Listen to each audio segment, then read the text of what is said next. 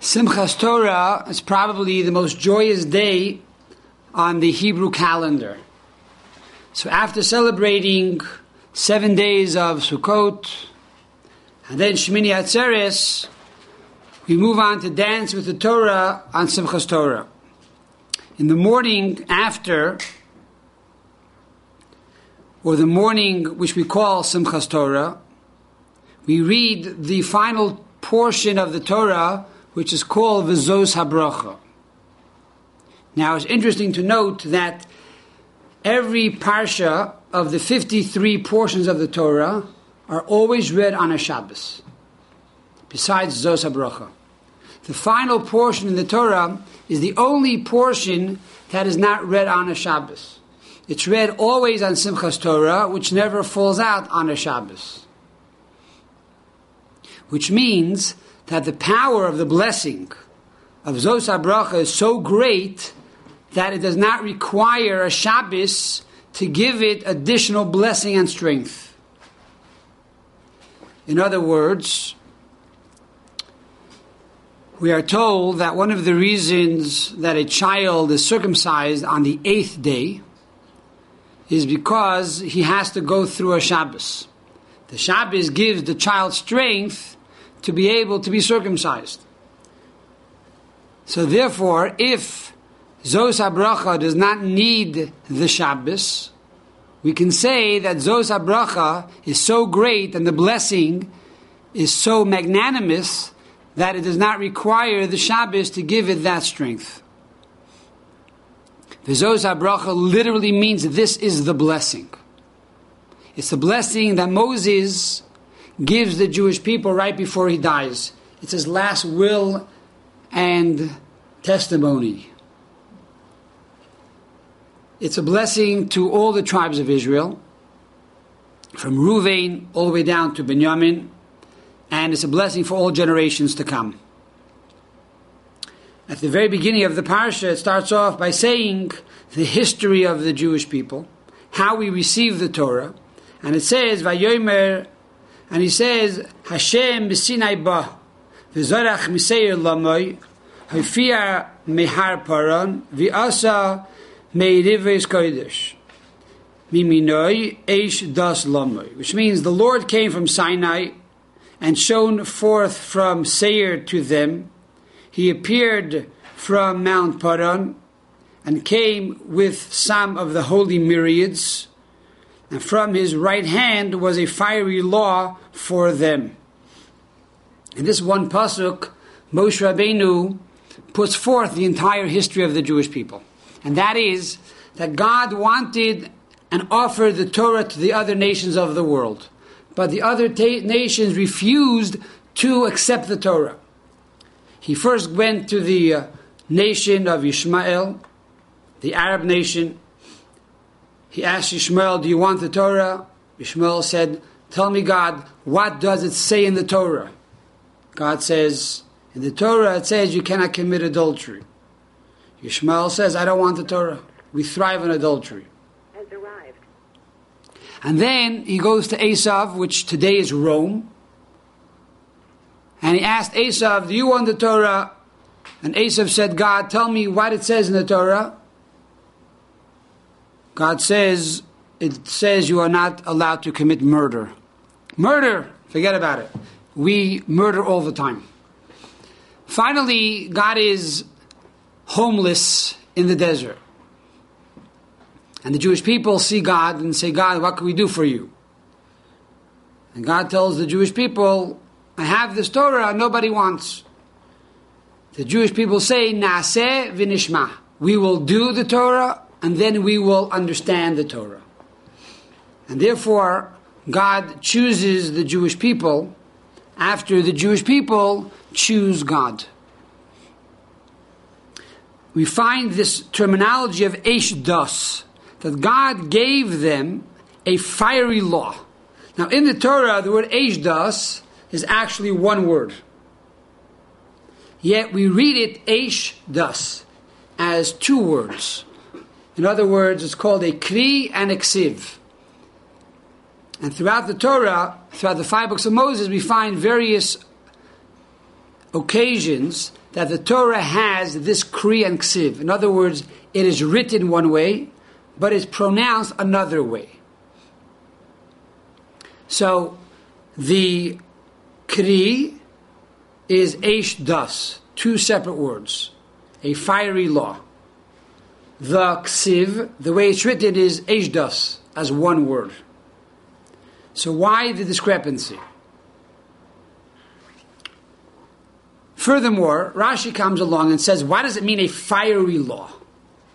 Says Rashi that the Torah was written before God, black fire on white fire. What does it mean, black fire on the top of white fire? And to this we find a very beautiful interpretation from the Alter Rebbe. The Alter Rebbe writes like this. There are two ways of looking at this. From a teacher to a student standpoint, and a student to a teacher standpoint. A teacher has the subject in his mind very clear.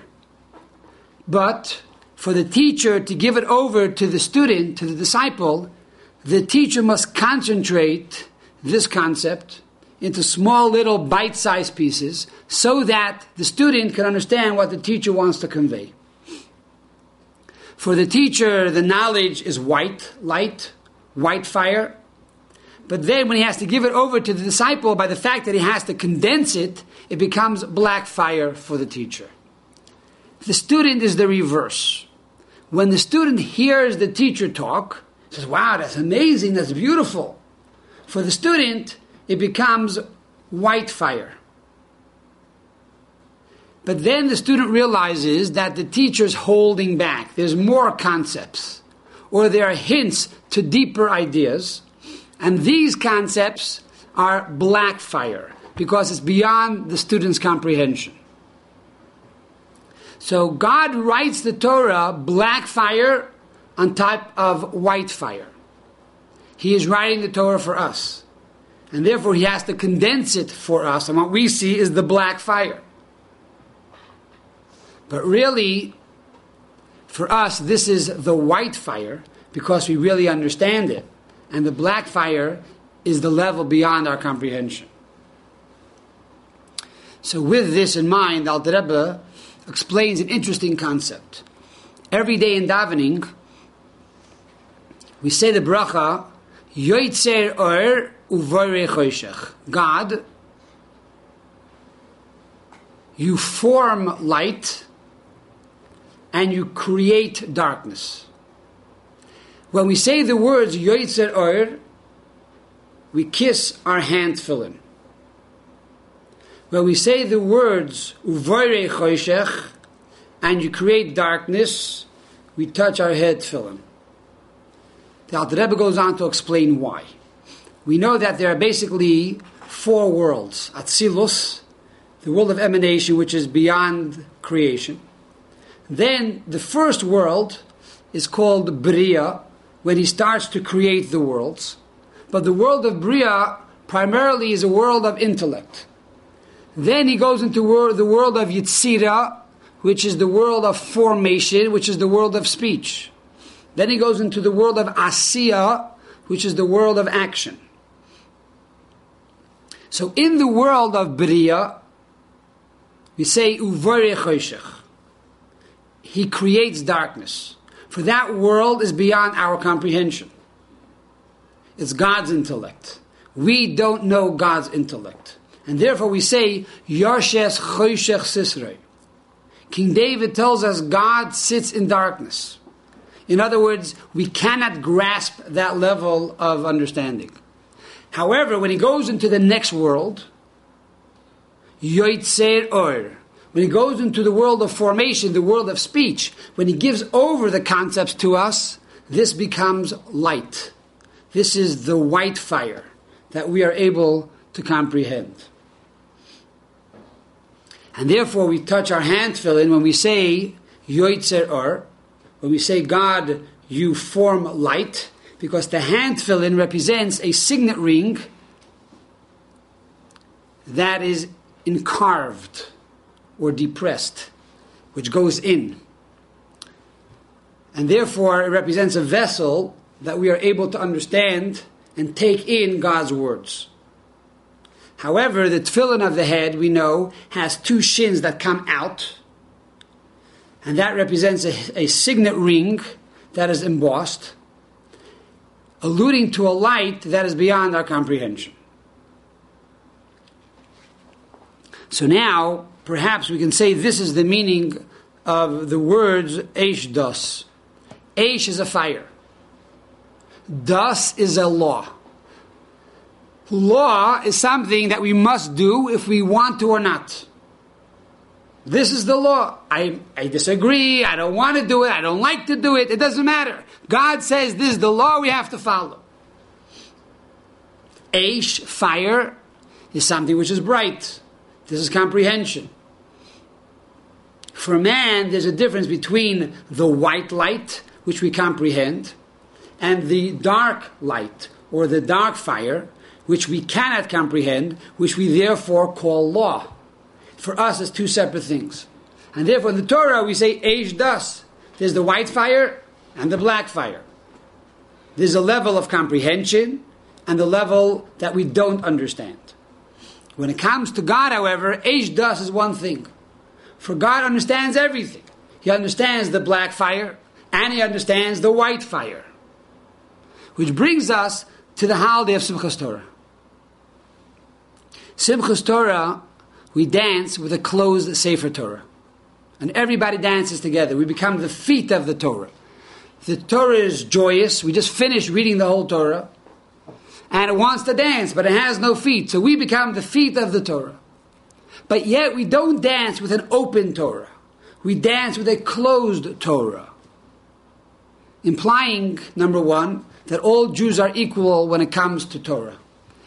There are those who know more, there are those who know less. But the Torah was given to each and every one of us as an inheritance. And therefore belongs to us completely, fully, the whole thing. Number two is, we dance with a closed Torah to remind us that there are things in the Torah that are closed to us. They are hidden. We don't yet understand. And therefore, we start reading the Torah anew again. Because this year, the things that were closed to me last year will become opened. And so the black fire that was beyond my comprehension now becomes the white fire. And each year, the black fire that I could not comprehend now becomes more closer to my heart, closer to my mind, and therefore, once again, it becomes white fire. And this is the spiral staircase of knowledge, how every year I go higher and higher. This concept of V'zois HaBracha and Simchas Torah is an unbridled joy. Chassidus says the reason why the joy is so great is because, in truth, if you look into the Torah, there is no holiday as Simchas Torah. Simchas Torah is a minhag. It's a minhag, a custom that we, the Jewish people, created. And therefore the joy is unlimited. Because a law, a mitzvah, is something that God gives us. And therefore we have to do it. So God says, keep the holiday of Sukkot and eat in a hut for 7 days. Okay, God, I will follow your mitzvah. Now, even though Sukkot is a man simchaseinu, it's a joyous mitzvah. But when you tell me I have to be joyous, automatically my joy is incomplete because I have to follow the law. Maybe I don't want to be joyous today. Maybe I want to go to sleep. Maybe I'm in a bad mood today, but I have to be joyous, so I will be joyous. But the joyous is now a limited joy. That is the joy of a mitzvah. Then there's a greater joy, which is the joy of a rabbinic commandment. A commandment that the rabbis made. For example, the holiday of Purim. Purim is a very, very joyous holiday. It's a holiday that we created to show God we thank you for saving us, but it was still a rabbinic holiday. So therefore, it is also some sort of a law. The joy is greater than the average joy, but it's somewhat contained. Simchas Torah is a joy that we, the people, created for the people. It's our holiday. Nobody forced us to do it. We want to do it. And therefore the joy is unlimited, the joy is unbridled. And we take this joy of Simchas Torah, and it becomes now the mitochondria of joy for the entire year.